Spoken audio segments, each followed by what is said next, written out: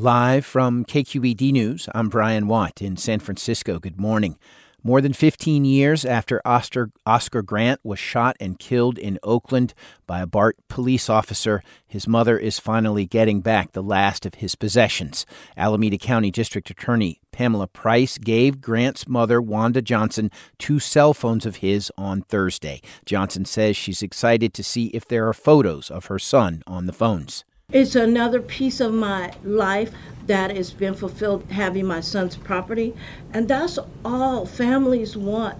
Price blamed the previous DA administration, led by Nancy O'Malley, as well as the sheriff's office for the delay. In a statement, O'Malley said they did everything they could to help the family and that no phones were ever brought up.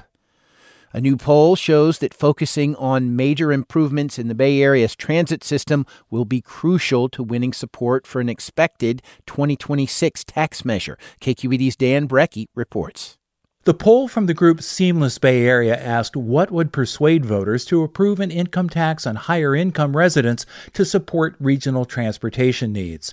The poll found that the most convincing argument would be to take steps like coordinating schedules and fares among the Bay Area's 27 transit agencies.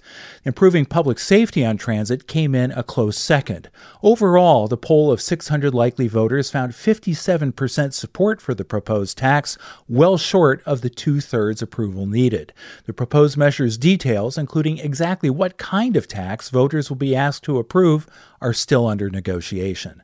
I'm Dan Brecky, KQED News. And I'm Brian Watt. There's more news at kqed.org.